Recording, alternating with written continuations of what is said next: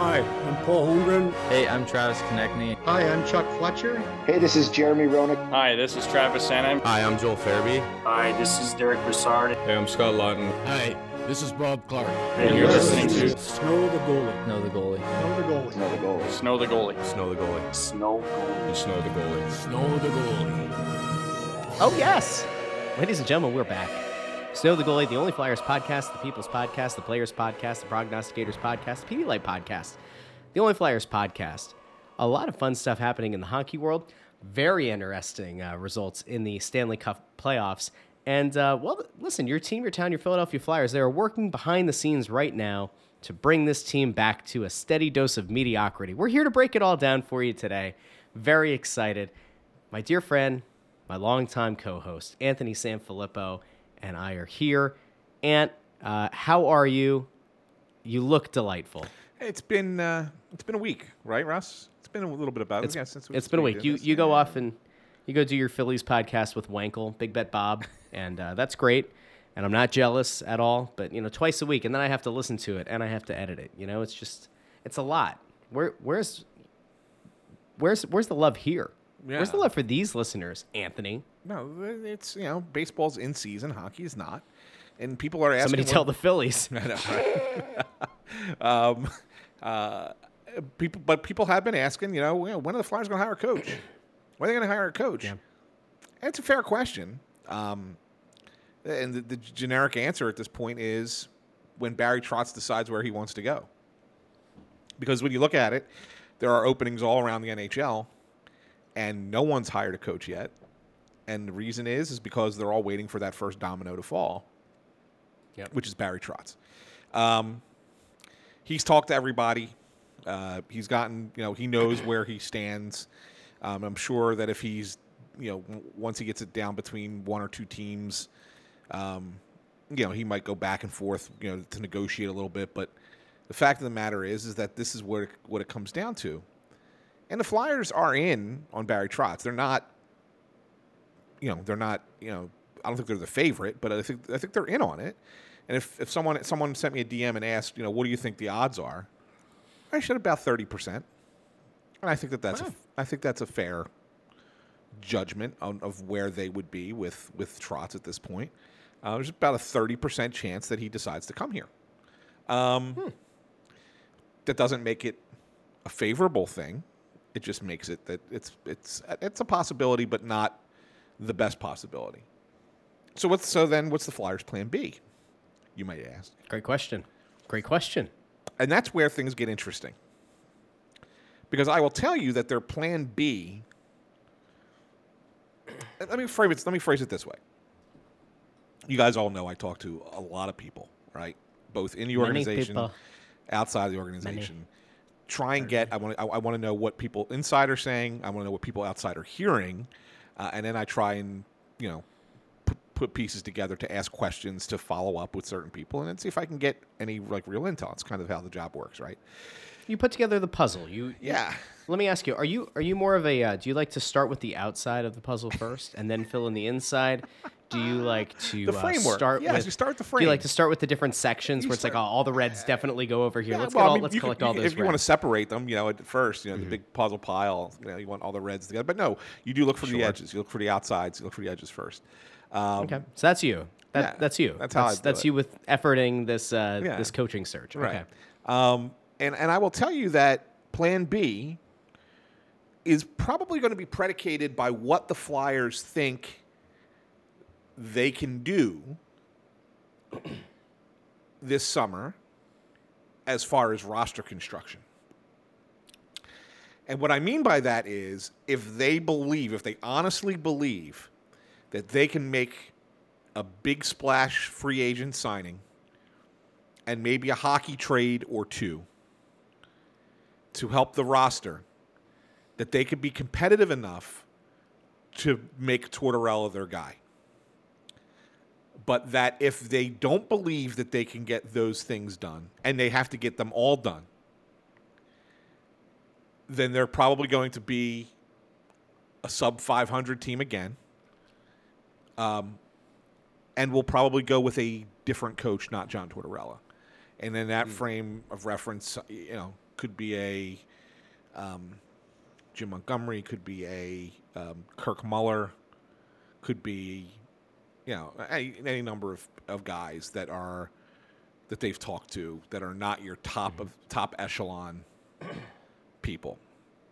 Yeah. That's when you ask how the coaching search is going to go. I really think that's what. So to me, the longer that this goes with Trotz, the better it is for the Flyers. And I say that because it allows them to spend more time talking with other teams, talking with the agents, finding out what they can do once we get to the draft and free agency. And it also buys them time for what I think is an important piece of this is what's Ryan Ellis's health. Chuck did say we'll see where he's at July 1. That's now 29 days away, right? And so that will be another factor, I think, that kind of ties into this. If they get a sense going into the final, like as long as if it's Trotz, it's Trotz. If Trotz decides he wants to come here, it's his job. There's no question. Sure. He's going to be the head coach, right? Whether you're rebuilding, whether you're retooling, whether you're competing, no matter what you want to call it, if Barry Trotz wants to be the coach, it's his job to take. But if not, and you have to make a decision, a lot of it's going to be determined by Ryan Ellis's health. Because if he can't play, and this injury is worse than they've let on. I mean, he missed a full season, so I guess it's pretty bad. But I mean, the fact that they came out and said we're all on the same page, we'll be ready for training camp. I don't buy that a little bit. I don't think that they're on the same page. I don't think that there's a guarantee he'll be ready for training camp. There's a lot that's being left on the table there that's not being shared publicly. If he can't play, Russell, then I don't think that Tortorella is going to be the coach.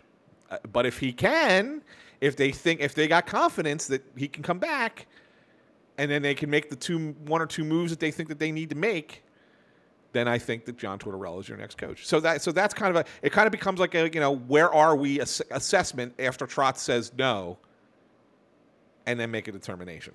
So that's kind of where things are on the coaching front with this team.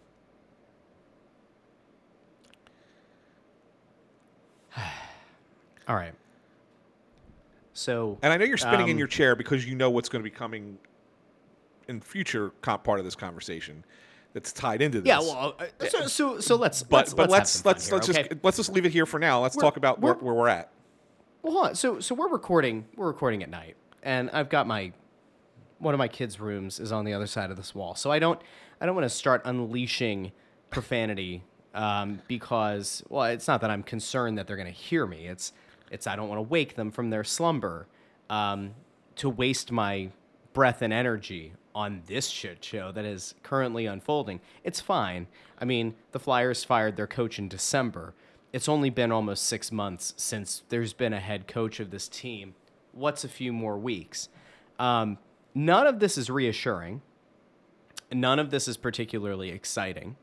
I'm not a big retread guy. I've been very clear about that since you and I first started doing this show 4 years ago. Wow, it's been 4 years. 4 years ago. I'm not a big retread guy. And you've tried that route with Alain Vigneault. And if it's Barry Trotz, I will make an exception. But for John Tortorella, I will not. Now, if Tortorella gets hired, I'm sure we'll do a lovely interview. He'll be a lot of fun. He'll be a lot of fun to cover. But to me, you need to go through such a roster overhaul to allow John Tortorella to coach a team into some sort of contention. I don't want John Tortorella to be the coach of this team with, a bunch of fringe guys that get this team to a bubble playoff spot. That's not what I want, because long term that doesn't do your organization any good. And I know that you and I differ about the way to build a team and the star-driven league. But if you look at the teams that are left in the postseason right now, to me, whether this becomes what the league is going to be for the next 5 years or not, or if this is just an anomaly, you need a number of players that are the best at their position or top three at their position. And you need multiple of them. in order to get to this level, to get to the conference finals. And the Flyers are so far away from it that, like, if you've sat back and watched the last couple of rounds, or even just last round and the beginning of these conference finals, the sport that these 4 remaining teams are playing looks like an entirely different sport than what we watched the Flyers play this year and even last year. You're not close. And this is why I go crazy about, why are we going to try to pacify the hockey ops side of things and say, yeah, guys, you have fun. You build the team, that you do this aggressive retool. Go ahead. It's going to be great. It's not. Now, is there a path to being not total garbage? Probably. Is it the right path? Probably not, because I think you're going to have to make a few moves that are either stupid or are ridiculously short-term mentality only. And so that brings me back to the coach. Why are we not hearing interviews with up-and-coming, rising, younger coaches in this league? Why haven't we heard that? Jim Montgomery, fine, but he's been there before. Mueller, fine, but, like, are there no good assistant coaches in this league? He's been there before, too. Are there no younger assistant coaches at any level of professional hockey? I know that they like David Quinn, too. David Quinn coached the Rangers before Gerard Gallant. He only had a short stint there, and then that's it. But I think that they like him as well. I mean, he's a younger guy, younger coach. So I think that that's a possibility. But I mean, you know how hockey is, man. No matter where you go, it's stupid. It's no matter where you go, it's incestuous. It's very incestuous. It's the Philly sports talk radio version of a sport. It's just the same people again and again. And when they don't win, it's just like, he'll win with us. It doesn't always work like that. Yeah, I know. And so I think it's frustrating because I'm not saying you need to go out of the box. I'm not saying that you need to go back to, like, the Dave Hacksaw. I'm not saying go to the NCAA ranks and try to find the coach there. But you mean to tell me there's nobody in the A? There's nobody in the ECHL. There's no rising star coach. There's nobody that the hockey community is talking about in terms of, like, here's somebody to keep an eye on. Here's it might the path. be early for him to assume the mantle. Well, here's the path. Why aren't we hearing those names? Here's the path. So go ahead. If you work your way, if you're going backwards from the NHL, right? You look at the AHL, sure, or NCAA. They're kind of about the same. Junior hockey. When you get beyond that, if you're starting to look at, like you said, ECHL or USHL or somewhere in Europe, they just don't. The NHL people just don't think that the experience is good enough at those levels to bring them right into the NHL. That they have to work their way through. They have to work their way into the machine. They have to work their way through Washington D.C. politics in order for them. I mean, that's how it's viewed, and so it's. What was the line about Andy Dufresne? He had to trudge through 3 football fields of shit to come out on the other side. It was something like that. That's what it feels like. And I need somebody after they listen to the episode to Photoshop, if it's Barry Trotz or if it's John Tortorella or whoever it is, like just Photoshop that guy trudging through the mud of his NHL career to this point to come out and welcome the cleansing waters of the Schuylkill River, because that's pretty much what we're talking about. So I don't want to be negative this episode. Like, my goal tonight wasn't to be negative, but I'm just sitting here going, Ant, it's another week, and it really would have been great to hear that in the week since we talked, they've brought in at least 1 or 2 imaginative hires or outside the box hires, or when I say hires, I mean like candidates. But it doesn't sound like they're doing it. It sounds like they're just kind of doing the same rinse repeat that every other team in the league is doing. I think it's really disappointing. And I think it just kind of speaks to delusion about what this team is and how the people who run the hockey side of things think they're going to just be able to magically turn it around. I just think it's hockey. I don't think it's anything unique to the Flyers. I think it's hockey. I think this is what every team does. Some young assistants come up and get their chances, and but they've gone through the process. I mean, there's a reason that Dave Hacksaw was the first coach in 20 some years when he was hired by the Flyers who came directly from the NCAA into an NHL job without being an assistant or coaching in the AHL or anything along those lines. Like he was, it's only happened. He was the first one in 2 decades to do that, right? I mean, so there's a reason, and that's the sport. It's just the way that the sport operates. So I don't Do know. all the Phantoms coaches suck? Like, are none of them good at anything? Who's like the Phantoms coach? I Phantoms don't coach even- is Lappy. I'm saying like they have assistant coaches. I'm saying like we haven't done like over the last however many years there hasn't been like a guy who served it as an assistant coach that you think, hey, you know what? If nothing else, maybe this guy can be an assistant coach at the NHL level. We're going to bring him in for a complimentary, interview. If you want to call it a what the hell's the word? It's not complimentary. It's a courtesy interview. Like you can't bring that in. Like I'm fine with that. Bring in the Phantoms assistant coaches for courtesy interviews. Just pick their brains. What are we doing here? Anyway, we need to get off the coach. I don't want to be angry. I don't want to be angry. All right. So maybe we'll be here in a week or in a few days, and the Flyers will have a coach, and we can talk about it, and we can act like it's going to be the second coming of Christ, and it's going to be great. But likely, they're going to hire a retread. It probably won't be Barry Trotz. And the team will try to sell us on this idea of the aggressive retool. So not necessarily. let's continue. Not necessarily. Well, you said it depends on what the team does. Yeah. And what they're able to maneuver on that side of things. So okay, let's play this game. Well, okay. So Antony, go ahead. you put together the red pieces over here, but why don't we try to do some of the border now? All right, let's do the player border, and maybe we can start to hoard some of the other pieces to different sections of the puzzle. All right, so what's going on in Playerland? Well, in Playerland, I mean, it's no secret, Russ, that they want to go and sign at least one, if not two, what they consider top end talents. Right? I mean, we've heard it for months that's what the team needs, and that's what they're going to be looking to add, whether it's via free agency. Or whether it's through a hockey trade of some sort, but that's what they want top end talent. Okay. So if I say to you, who are the best talent targets in free agency? Well, you got Johnny Hockey. I don't know if you heard Ant, but he's got some local ties. So there's Johnny Hockey, right? Johnny Gaudreau Sure. from Calgary's free agent. Philip Forsberg, still a free agent, whether or not Nashville actually re-signs him. He's probably the number 2 guy, on that list. And then a guy that we kind of speculated about, I want to say last offseason as being somebody who might have been available in a trade. Yeah. And then beyond that, you're really kind of going, maybe Burakovsky, Colorado. He's 27.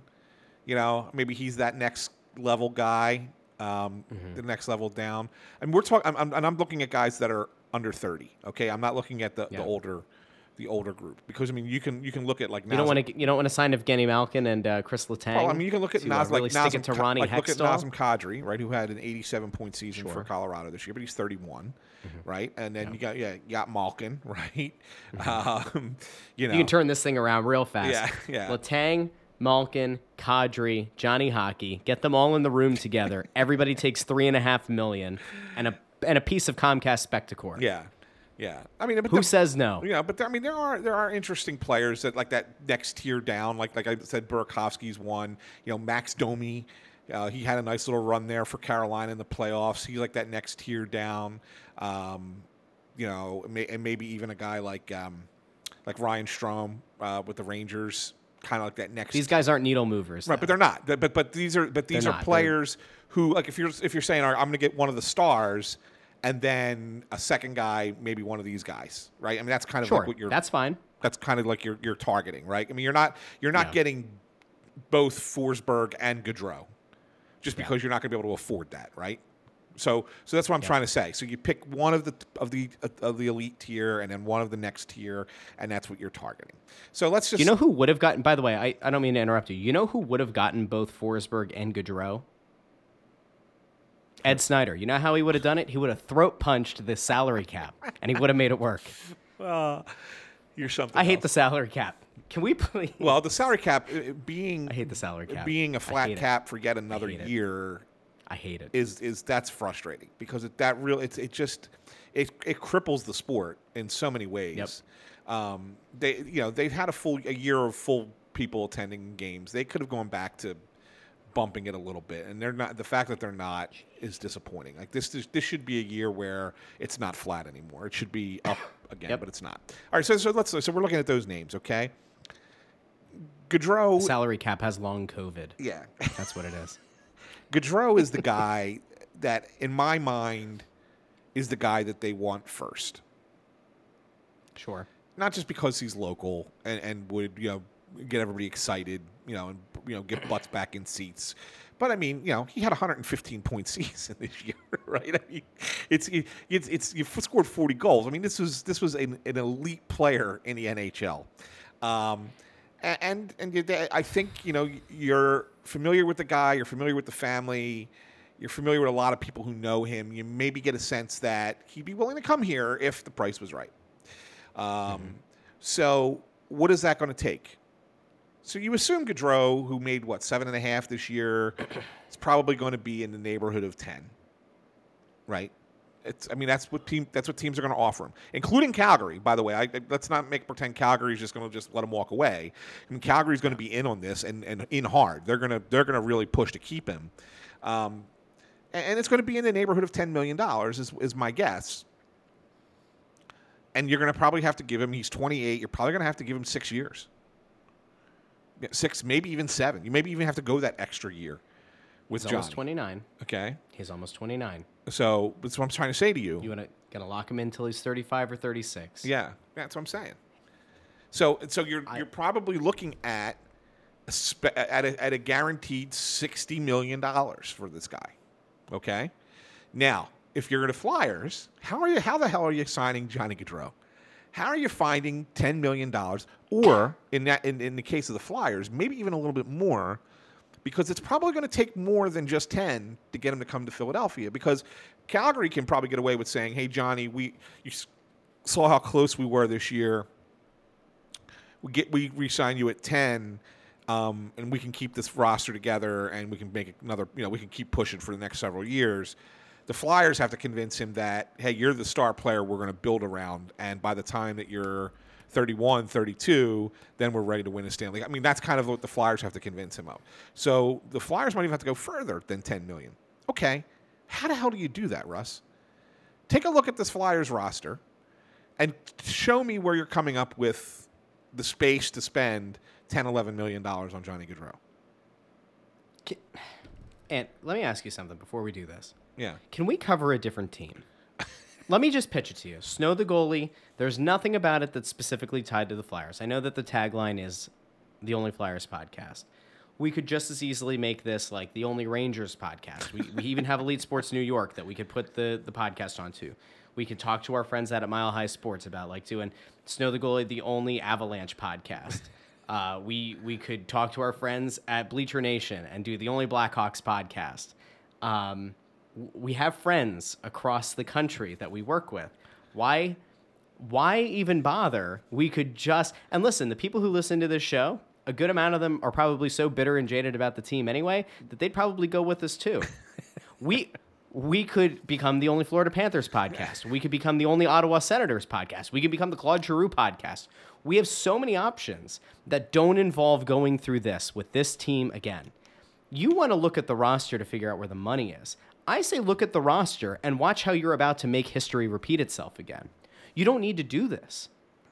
Johnny Gaudreau is a lovely player this year. Johnny Gaudreau the last 2 years was not a lovely player. Now, we can go back to last year and we can say, all right, he had 49 points in 56 games. That's okay. 19 goals, 30 assists. Seemed to be trending okay. You go the year before, 58 points in 70 games. You go the year before, all right, 99 points in a full season. That's good. But man, $11 million? He had 40 goals this year, which is great. Does anybody think he's going to put up anywhere near 40 goals with this Flyers team?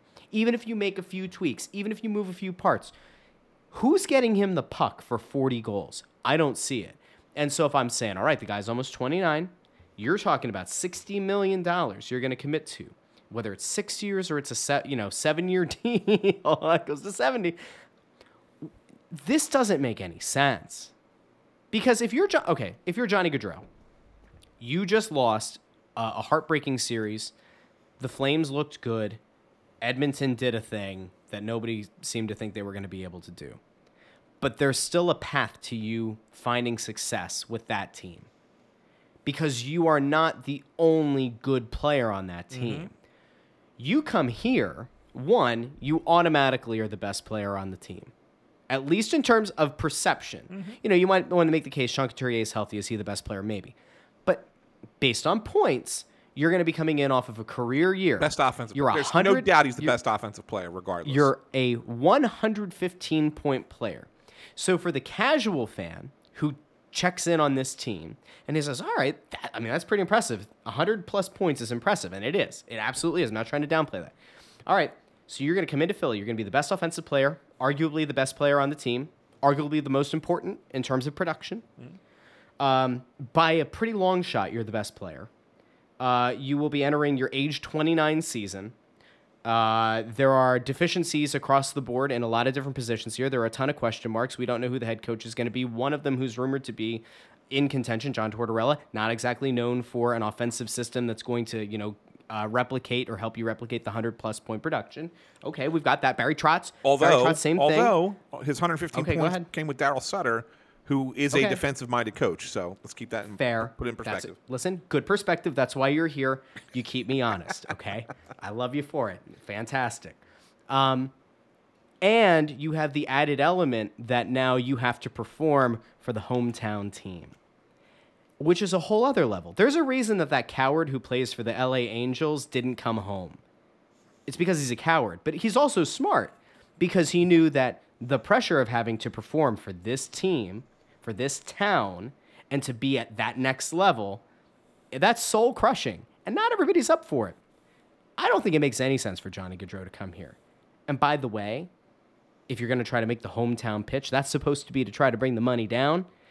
I don't think we will continue this thought process. But, if you're Gaudreau, it makes no sense. If you're the Flyers, it should make no sense. But, yes, let's do the mental exercise. How do you get $11 million? Well, there's a big albatross. I can think of one. He's got 3 letters. It's not Rob Van Dam. It's not RVD. No, it's James Van Riemsdyk. Okay, it cost you picks to get rid of Shane Gostisbehere's $4.5 million a year ago. James Van Riemsdyk's an expiring contract. Seattle didn't want to play ball on any players last year. They didn't want to eat any salary, so they could still suck. All right, let's go back. Let's just imagine that Seattle wants to get kind of weird. Let's imagine an Arizona wants to get weird. What's it going to cost to get rid of James Van Riemsdyk? Well, let's put it this way. And what are we comfortable giving up? So let's go there. So a third? A second? Yeah. So a second and a conditional third? So there's a lot of teams with more than projected cap space of more than $20 million at the moment. How many of them are bad teams? I'm not looking at the list. Seattle and Arizona. Well, are two of them. Chicago. Okay. Seattle. Okay. Ottawa. Well, I said that. Count Ottawa. Ottawa. Yeah. New Jersey. Columbus. Arizona. Anaheim. Buffalo. Detroit. So we're at 7, 8 or so teams. Yeah. Okay. So what you're going to want to do is you're going to want to find one of these teams with all this cap space, right? And you're going to say, all right, we need you to take JVR. Now, my initial thought was, because he's only got 1 year left on his deal, and he scored 24 goals this year, right? And he still can be a productive player on the power play. That some team would certainly be willing to take him if the Flyers were willing to eat, say, $2 million of the contract. Right? I mean, I think that's so there's 5. That's right. probably a fair perspective, right? $5 million cleared. Yeah, sounds great. Clear sign $5 million, Where do pay I him sign? $2, and he goes somewhere else, right? Can I extradite him to Canada? I'll send him there if we have to. I will even drive. I don't have a passport right now, but I will drive him there. Okay. No offense. James Van Riemsdyk, great guy, friend of the show, called in back when we were on 610. James Van Riemsdyk, lovely guy. I think he was on the tarmac when he talked to us. Yes, he did. When that was right. Thank you for your service, James They were, Henry on the, Imsag. they were All on right. the tarmac when that happened. Yeah. If that's the case, Mm-hmm. great. That's what you do. But looking at Chuck's history, he's don't. willing to pay Please don't. high draft picks to have someone take the full contract of a player. He did Anthony, if you say what I think you might say, somebody's going to pull off the road. Somebody who's listening to the show might actually drive into a ditch. Please tell me you're not going with this where I very much fear you're going to take us. Well, they paid a second-round pick to Arizona to take Gostisbehere, which was a smaller contract, albeit over more years. Don't do it. Do you think that he might God, try don't and do do the this. same thing, move a high draft pick with Van Riemsdyk to get a team to take the entire pick? And could that draft pick be the pick you got for Claude Giroux from Florida, the 2024 first rounder?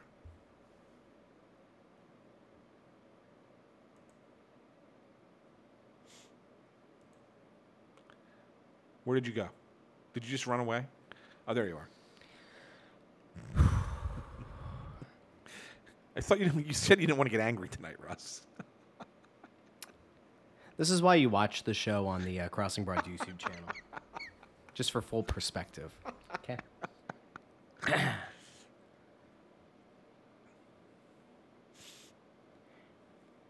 Why is Chuck Fletcher still here? Well, I'm just, this is not a I know. guarantee. It's not a This guarantee. isn't necessarily what Chuck Fletcher's saying. All right, cool. not We're collecting the puzzle pieces. All right, there's some it's not- puzzle pieces out there.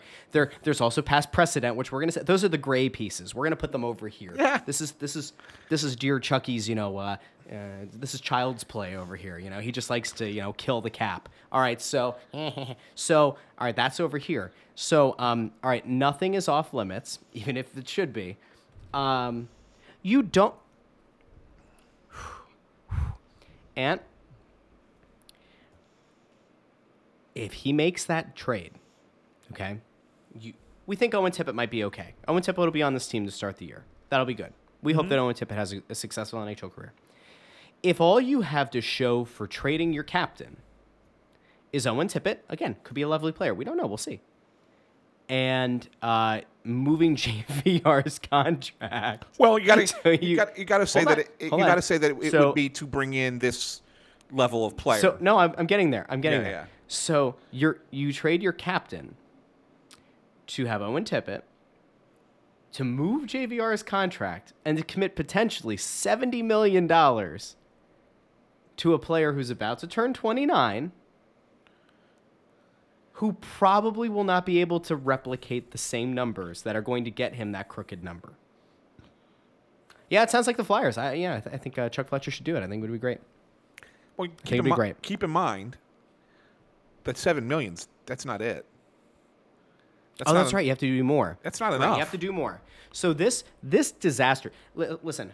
All right. So let's envision this. All right. So we've got one piece of bread over here, and another piece of bread over here. I believe this is what Kevin Kincaid would call a shit sandwich. All right. So we're pushing it together, but then there's still $3 to $4 million that still needs to get cleared. So all right, let's smush the sandwich a little. And we've cleared some space, but we still have $3 million to clear. Let me pull up Cap Friendly really quick because I wanna play along with you here. Well, there are a few players that you could theoretically move. I don't think that any of them are a particularly good decision. Well, okay. I mean, an easy one here, a guy who actually has value, would be Cam Atkinson. But if you're trying to do the, Keep in mind he's got a no trade clause too. I know, but if you're trying to do the, well, it's a modified no trade. But like if you're trying to do the aggressive retool, Cam Atkinson's a good player. I like Cam Atkinson. I have no problem with him being here. Travis Konechny, $5.5 million, possible. Well, I Possible that, but I think that's a player for player. I think that goes back to your hockey trade. Yeah, point. if he's going to go, it's going to be part of a hockey trade, and that's where they're deep. That's where they're the most deep in the organization. Keep in mind, if you look at the right wing position, You have Atkinson, you have Konechny, you have Tippett, and then coming up in the you have Allison and you have Forster, and you just drafted that kid last year, Tuamala. I mean, they have a lot of right wings in this organization. Sure. I think if you're going to trade from somewhere, that's your position of strength to trade from. That and goalie, in all honesty. Okay, so let me keep going. Farabee, of course not. Lawton, $3 million. No, we talked. This is back when we had Chuck Fletcher on the show about the reason that they didn't trade him last year was because he realized he was going to have to go out and acquire a guy. Okay, well, you have just under $7 million committed to Ivan Provorov. You have over $5 million committed to Rasmus Ristolainen, a deal that was wildly agreed upon by both the eye test and analytics. That was a great move. Travis Sanheim is making just under $5 million, and he's a UFA next year. And then you've got a bunch of guys who are making less than $1 million. Oh, I missed one. Oscar Lindblom. Oh, He's got this season coming up at $3 million, and then he's an RFA. They're not going to trade Oscar Lindblom, right? They're not going to do anything. They can't. Wait, they can, but so here's my thought on Oscar. would they? Here's my thought on Oscar Lindblom. I don't think he's tradable because I think teams watched enough of him this year to realize that he's not going to be, sadly, not going to be the player he was right before his cancer diagnosis. I think that they were willing to give it through this season, and see if obviously he came back a little early. Obviously couldn't play in the playoffs. That was just more of a motivational, inspirational story. First year back is during the whole COVID thing, and he was really still not himself. But he had a full summer to train, get himself right, get his body right, and he's a competitor and he plays his ass off, but he's just not that player anymore. And I just think that there's a limitation physically. And so even though it's only 1 year at $3 million, I'm not certain that someone's willing to take that gamble and say, "Oh, well, we'll take a shot on him and see what happens," because he is still an RFA. You would still have, own his rights and be able to re-sign him again after that. But I don't know. I don't think a team's willing to give up anything for a risk like that.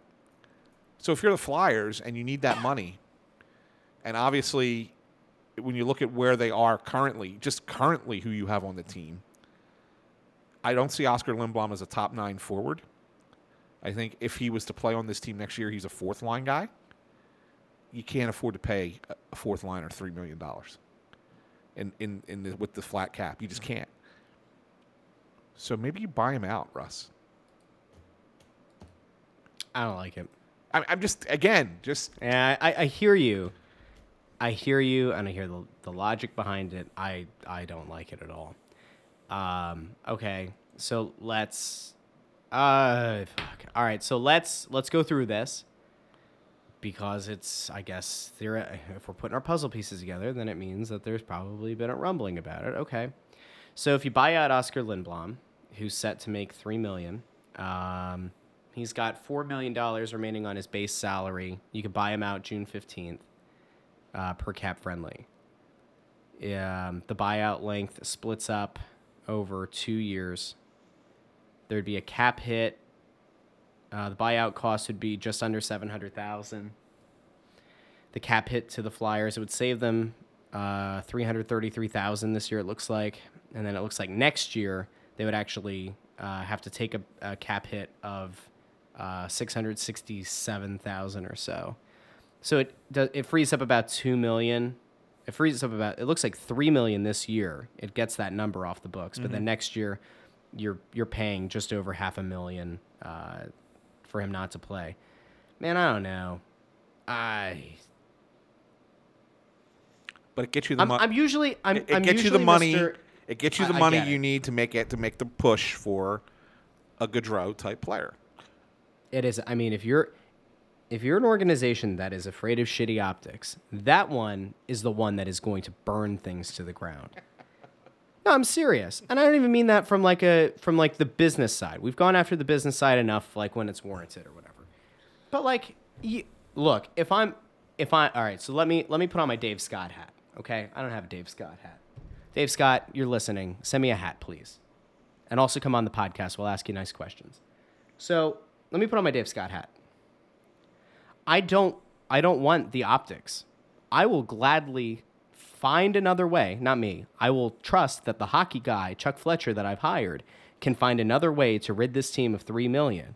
Because the optics of buying out the guy who survived a rare cancer is a cluster F. It is next level nuclear waste spilled into the Schuylkill River bad. If Chuck Fletcher considers that, he needs to be removed. Like, if that is what he goes to Dave Scott with and says, you need to sign off on this, Dave Scott, listen, you cannot allow that. Because, I don't think this team is good enough. I don't think that there's a path to this team being good enough to legitimately contend next year. Eat the money for a year. And then next season, when he's an RFA, you can make a decision. All right? Because then you see, maybe he is only a fourth line guy. Maybe he's like the rotational forward that is in and out of the lineup, but at least let the guy go out the right way. Buying him out is just, man, I no. The only way that you buy him out is you immediately, and hockey guys don't do this, so this isn't going to happen. You say, we tried to explore the trade market. We don't think the trade market was there at the current money, but we do believe that Oscar's going to have a chance to sign on with another team. There were a few teams that were interested, but they didn't want to take him on at a $3 million cap hit. So we've bought his contract out, and we're very confident that he's going to sign with another team at a lower money. That's the only way to buy yourself any kind of public acceptance. Well, I think that's fair. I think maybe that's what that might there. I just, once again, the Snow the Goalie consulting team here, we've just figured out a way to get this team out of an optics mess. Yeah, I mean that's certainly what I think what would happen, Ross. I don't think that Oscar Lindblom would not be given another chance in the NHL. I do think someone would. I just don't think any team wants to take on the $3 million contract. That's really what it is. Because right now he's no better than a fourth line player. He's not, but like, I don't know. Can we give him one more season? Again, I don't think the team's going to be good. So what is it? What hurt? What harm does it do? Like we spend the harm years is they're not going to be able to do what they want to do. Okay, if you were just bringing the team, if you were just bringing the team back as is, then yeah, sure, absolutely, you can give them another year. We've spent years though talking about overpaid veterans that are here because they're good leaders in the locker room. Is there no monetary value to the leadership that Oscar Lindblom brings? Does it mean nothing? I mean, if you're going to tell me no, if you're going to say that like there is no value that brings, or that what it brings is worth $400,000 or $600,000, but not $3 million, I don't know. I don't like it at all. I do not like it. I don't necessarily know come that onto this show, and I will flay the people who thought this was a good idea. I don't know if he's got leadership value as much as he is just a guy that's really well liked.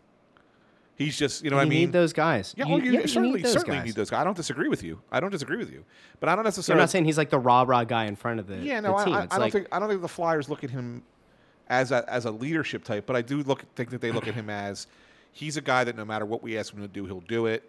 He'll fit in with whatever group we have. He's not going to ruffle any feathers. He will be liked by everyone because he's just that likable of a kid, that likable of a guy. And that's fine. And you can have that guy on your team, and that's wonderful. But is it worth $3 million? That's the question. You know, I don't know. I think sometimes, you look at guys who are fourth liners and guys who are, veterans who just get brought in and they don't play a lot, but they fit on a team just because they have that kind of infectious personality. They're still only making veteran minimums in a lot of places. They're not making $3 million. James Aaron Rimsack was making $7 million to be a fourth line player for this team in the playoffs a couple of years ago. Yeah. No, I'm not kidding. No, but that's a different story. I mean, I know that was like sending a message and everything, but like at the same time, it does happen. I don't like it. All right, can we please move off this? I think does it happen? It happens, but I don't think it happens as a planned happen. You know what I'm saying? Sure. It's not. You don't go. This is our plan going into the season to have a $3 million fourth liner. He may end up there, but it's not part of the plan initially, right? So I mean, that's how I look at it, Russ. And I sit there again, like I said, just from talking to some people, just from listening around, and kind of getting the sense of where the team might be. Look, I do think there's other people on this roster who could get moved. Like we talked about Konechny. I think Konechny is a real possibility as a trade candidate, as is Morgan Frost, a real candidate as to be traded. I do think there are players that could go. But I'm not 100% sure that that this is that if you're going to go get a big name player, and I don't know who they get you in a trade. Like if you were to combine, let's just say for kicks, you were to combine Konechny and Frost in a deal, right? Okay. Who does that get you? Okay, so I have an idea. I will move Travis Konechny, who we like, friend of the show. I will move Travis Konechny and Morgan Frost, along with James Van Riemsdyk, and that Florida pick, and maybe even another pick. I'll send them to Arizona as our offer among many offers for Chychrun. I'm not saying it's great. It does kill two birds with one stone. I don't think you need to give up that. I don't think you need to give up that much.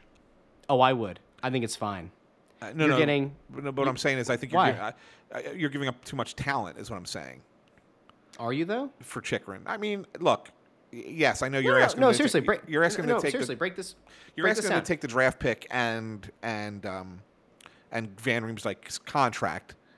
Right, but that in other words, the draft pick is the compensation for Van Riemsdyk's contract. That is the cost of getting rid of Van Riemsdyk's contract. Right. So that's but not just being a dump because you're getting back a good player. But what I'm saying to you is that you have to just basically take that out of the equation.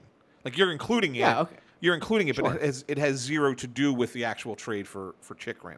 So then basically what you're saying is the trade for Chychrun is Konechny, Morgan Frost, and another draft pick. And I don't know. So I think it's too much. I think that's what it's. I think that's going to become a very competitive trade market this offseason. It could. I do. But I think that might be what the cost of doing business is. But again, you're able to at least look at it and say, now we've cleared that money and we've gotten back another good defenseman. And like this team, especially because they don't know what Ryan Ellis is or what his health is going to be, and Ivan Provorov is this big Russian question mark, and Rasmus Ristolainen, although loved by the analytics community, we might not necessarily be as sold. I think you are, but maybe me. Call me stupid, but I'm not too sure. Sanheim's in the last year of his deal, and then he's a UFA. If you get Chychrun, does that make Travis Sanheim a potential trade chip to go after something else? Because with Chychrun, at least you'd have a guy under contract, whereas Sanheim, you're going to have to shell out probably more money, who's arguably the team's best defenseman last year. If things kind of go the same way, he's going to get a sizable increase over, what is he making, 4.5, 4.6 this year? Sanheim? Yeah. 4.6, yeah. Yeah. So, like, this is me now kind of playing fantasy GM. But, like, if you think about it, it could help this team to get a young defenseman under contract, because I think the Sanheim thing is going to become a mess. Either you're going to have to re-sign him to a pretty significant number, or he's going to end up becoming a potential trade chip. I'm just saying. I'm not saying I like any of this, by the way. It's just like, this is what happens when you run a team into salary cap hell. And it's not just Chuck Fletcher who did it, but he certainly has not helped. And what you're talking about here is moving a whole bunch of pieces in the hope that you can convince the hometown kid to come here for more money than Calgary's going to offer, to come in and ultimately be a disappointment. The only way that Johnny Gaudreau does not come in and be a disappointment is if he lifts the Stanley Cup at some point, preferably in the first 3 years of that contract. And Ant, can you sit there and honestly say that if that's the main move, and they make a few, fringe moves here this year, is this year going to be a year, if Johnny Gaudreau leads the way, if Ryan Ellis comes back healthy, and Sean Couturier is healthy, and Kevin Hayes is healthy, is that a team that is an Eastern Conference finalist? No. I don't think so either. So again, I come back to, what are we doing? But is it a playoff? That's why. But is it a playoff team? It could be. It could be, could sure. be. It could be. Yeah, could be. But is that all we care about? Well, no, but we've had that before. You have to get there first, right? I mean, you have to be that before you're a cup contender. You don't just go from being the worst team in hockey to being a cup contender in 1 year. Although you can do it the other way around, as we saw what Montreal did. Sure. Right? Yeah. Right. You go the other way, but no. But you don't just go from being one of the shittiest teams on record to being a Stanley Cup contender one season to the next. Doesn't really happen. I mean, I guess the closest. But the closest anybody ever came was the Flyers when Homer was the GM in 07-08, and they had the worst record in hockey and went to the conference finals. But I don't think anyone believed that they had a shot to beat Pittsburgh, and that was even if they had a healthy Coburn and Tiemann and when they got hurt in the play, I was like, all right, well, forget it. Like there's no prayer now, right? I mean, this is just not going to happen. But here's the problem. Like, look at next year, right? Like, look at next year's cap. Even if you move some of these guys that we're talking about, this isn't providing you long-term cap relief. It's not. And so, all right, like if Gaudreau's the first, they're not looking for long-term cap relief. Well, you're going to need cap space again next year if you're going to try to add another star player to this mix to then take that next step to become a cup contender, is what I'm saying. And again, like this is part of the problem with them making moves where they go out and they say, we have this need for better or worse. We're going to go out and we're going to get ourselves locked into a long-term deal. Well, you're right. The whole thing just... You're right, but here's the thing that I'll take that. Here's the one thing that we haven't really kind of dove into is that they really like their prospects. Whereas they weren't in love with the ones that they were left with when they got here, but they like a lot of the ones that they drafted. Wow. That are coming. Think about that, Ed. Like, of course they do. Well, you mean to tell me that they what I mean by that, Russ, I know what you're saying. Is that they believe that some of the guys that they have coming are going to be not just NHL players. They're going to be NHL players that could be all-stars. Okay. I mean, they believe in Forster. They really do. I mean, they think that this kid's going to be an elite goal scorer. And maybe he will be. He anything is possible. You know? So you got to weigh that, right? I mean, when you're thinking about the future, not just next season, and you're thinking about down the road, you kind of have to take that into consideration, right? I mean, you got to say, well, where are we going to be with this guy? And then, they have the 5th overall pick this year. What does that pick become? Sure. It could be a defenseman, it could be Savoy, who's kind of slipped down the radar a little bit. I think that there's a possibility that they're going to get either Savoy or one of the two defensemen. Really kind of depends on what happens in front of them. New Jersey has kind of made it known that they're willing to trade their pick at 2. So there's a lot of craziness that could go on at that draft. So the Flyers, I think, are preparing themselves for either the run to be forward, and then they get the pick of the defenseman, or somebody trades up to get one of the defensemen, and then they have to decide between the other one and the next forward, right? Like, and who do they? Or like maybe the Flyers best, trade out of 5 and they move down to like 8. They could, and they pick up another pick for 2 years from now, and that'll be fun. Could happen. I could see I that. would almost rather. I could see them moving down. In all honesty, I can see them moving down from 5. I think this was going to happen. No, but I can see them moving down from 5, a couple of spots, like you just said, maybe to 8 or 9, and get the second round pick next year back that they don't have right now.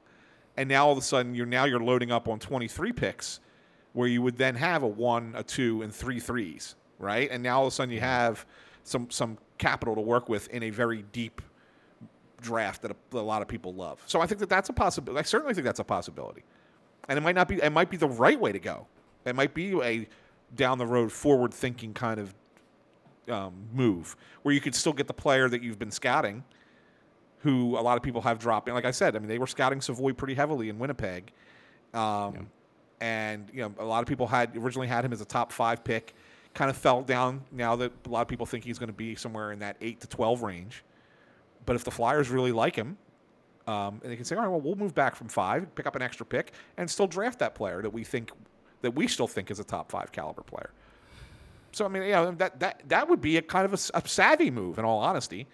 So I think that's I think that's a real possibility too. See, I think you really have to, if you're looking long term, you have to take into consideration who's coming through the pipeline a little bit. And you can't just sit there and say, well, they're going to spend this money and they're going to spend this. Well, of course, you're always going to be spending money in some capacity, but you really have to consider: are these kids going to be, the kids that we want? And one thing I will say, they really want to keep Mike Yeo in the organization, and it might be better suited for him, Russ. I know you're laughing at this, right? But it might be better suited to have him be a player development guy than to be an assistant coach at the NHL level. And I say that because the one thing that he did really well as a head coach was help the young guys develop. The young guys played well under him. Yeah. So maybe that's what you're looking for. Maybe that you found a strength of this guy, and you say, you know what? We want to keep you. We like you. And we think that there's a real value for what you do. What if you're in, near the top of our player development department and you work with these kids and get them ready for the NHL? And makes their transition a little bit faster, a little bit quicker, a little bit better. That might not be a bad thing either. So you might be right. I'm not saying you're wrong. I guess I would say that if that's the case, that I think that there might be another reason that they would keep him. I think this would be a perfect candidate to be Chuck Fletcher's Gord Murphy. I think it'd be really great. We'll just, you see what I'm doing there. Because, for those who don't remember, go back and read Anthony's lovely story about the demise of Ron Hextall and his little spies everywhere. But I told you I didn't want to get angry, okay? We talked about like the incestuous nature of coaches and front office people in this league. It didn't work here, all right? It didn't work in the last stop. Didn't work in the stop before that. Could he be a good player development guy? Maybe, I guess. I don't know. What are we doing? What? Okay, let me get back to the player, the plan, right? So let's say that you want to continue to punt to pick up more picks for 23, which I'm all about. That's fine. Why would you make all these other moves and potentially deal the Florida pick to clear James Van Riemsdyk's money, right? Why would you take away a good future asset to make a short-term move to try to bring in Johnny Gaudreau when we're talking about like Forster and a few of these other guys that they think are going to be, NHL players or contributors? That's not next year. That's 2 or 3 years down the line when Johnny Gaudreau is 31, 32, 33. Okay? You just traded a captain who kind of fit that bill, right, the last couple of years, and it didn't work. But I think a lot of the younger players who were supposed to be the next level guys didn't develop.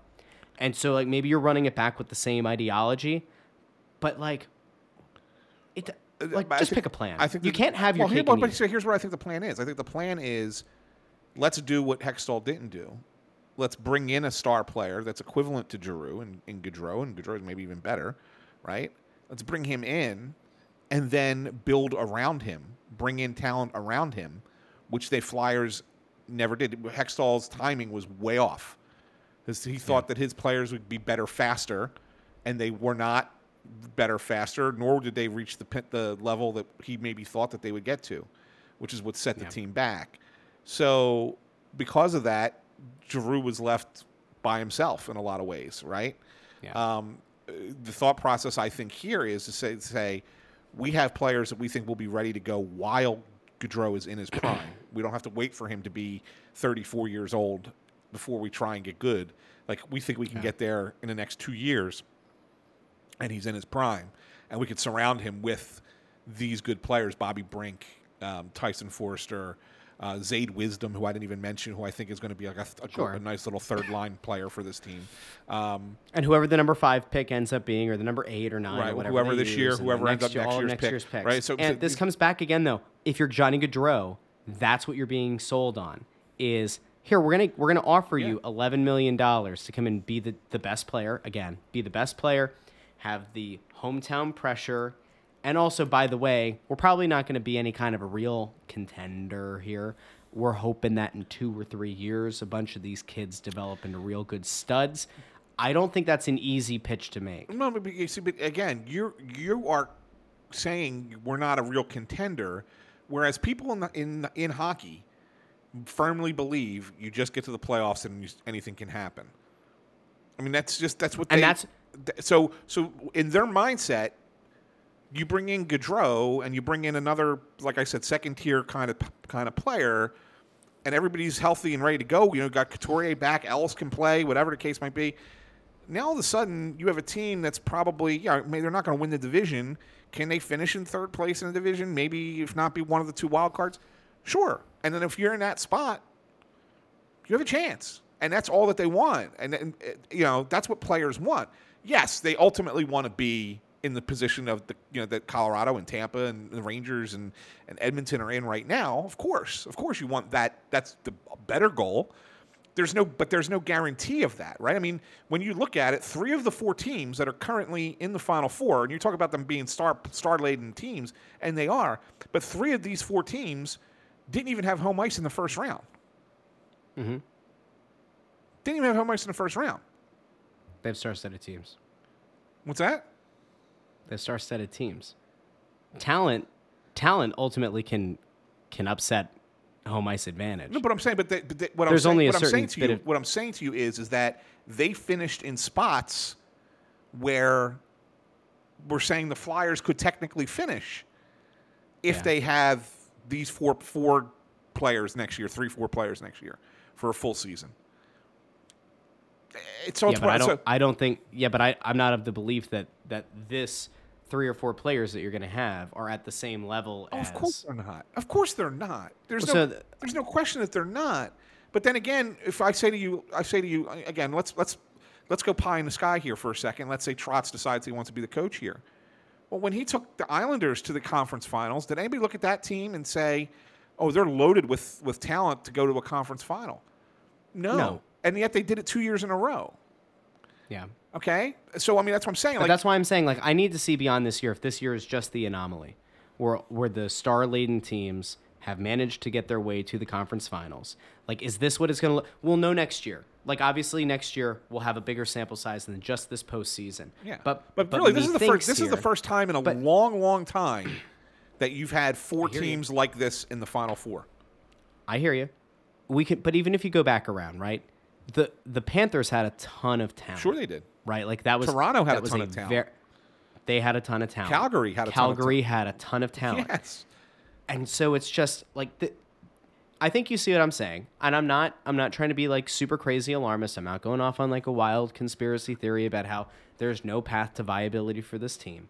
What I'm just saying is, they are so far away, as currently constructed, that even if you add a Johnny Gaudreau and Barry Trotz decides to take the job, I don't think that this team is still, at that point, good enough to be screw it. Potential conference final. I don't see it. I know you have the traditional hockey mindset, get in, we all like to go back to the St. Louis, anomaly, which is what it was, and that's fine. But I want sustained success, and I want sustained success over a period of time. And so I just don't think that all the short-term moves that it looks like, and the puzzle pieces all coming together here, a lot of short-term moves could ultimately have really negative repercussions on this team long-term. And I'm not willing, from my vantage point, to sell out what could be a fruitful future here. You could make a few moves if you decided we're going to play this 2-3 year game. But let me ask you this, though. Let me just stop you for a second and ask you this question. Sure. What what we've discussed for these quote unquote short-term moves, which one of them has blown up the future? I don't. James Van Riem's having to be moved with a first-round pick is not good. Well, I agree. We came up with 2 scenarios that could kind of make it palatable. But long term, you should want as many of those high picks as you can because you don't know what Florida will be. There's always the chance that there's a fluke injury season. I agree, but the only thing I can say is if it nets you a superstar caliber player, then I look at it and say that's worth it. It's almost like you traded the pick to get the player. Sure. If you can guarantee me that Johnny Gaudreau is going to be 115, 116 point Johnny Gaudreau, by all means. And I'll go one further. If you can guarantee me that he's going to be even close to that player, then you can trade the number 5 pick. Figure out your way around the cap. Go out and get another star. Trade number 5. Trade a bunch of stuff. I don't care. Figure out a way. Start working some cap magic. Get 2 stud players into this team, and we can talk. Get 2 studs and like Barry Trotz, and like I will change my tune because at that point it'll be warranted. But to me, I don't think that there's a way to do that, right? Like I don't think that there is a way to clear enough cap that trading the 5th overall pick makes sense and that you're going to get that kind of quality star. I don't think you can do that and get Gaudreau and get Trotz. I think that's like pie in the sky. And at the same time, I get that you don't like the idea of like, just kind of let the chips fall where they may. Let the team be bad this year. Let next year get as many high picks as you can and roll it out. And then next year start signing guys again. Like that's where I want to be. Have one more mediocre year. Let bad contracts play out. Potentially move some pieces along the way. Get high picks next year. Put it all together. It may end up being that, Russ. It may end up being that. And I think that'd be great. I think it would be fantastic. But I don't think that's what I want. But I don't think it has to be. As long as you're not blowing up the future in the sense that you're trading away these young players that you think could be NHL caliber, and you're at the same time depleting yourself of all of the draft picks that you have. I mean, yeah, if you have to move one or whatever, that's fine. But I mean, as long as you're not doing that too, then I don't have a problem trying to do something short term. Because, like I said, you could get lightning in the bottle and end up winning something and be a great story. I mean, how much fun would that be? Like, we don't expect it, and all of a sudden, here we are this time next year, like, holy shit, the Flyers are still playing. What happened? Like, we never would have expected this a year ago, right? And you'll be cutting this up and be like, you know, Ant was such a prognosticator. Look what he said on June 2nd, 2022. I mean, I would certainly do it for right? him. I mean, but so that's what I'm saying. I just don't think it's gonna. It's just that the odds are so stacked. Odds are long. That Absolutely, odds are long.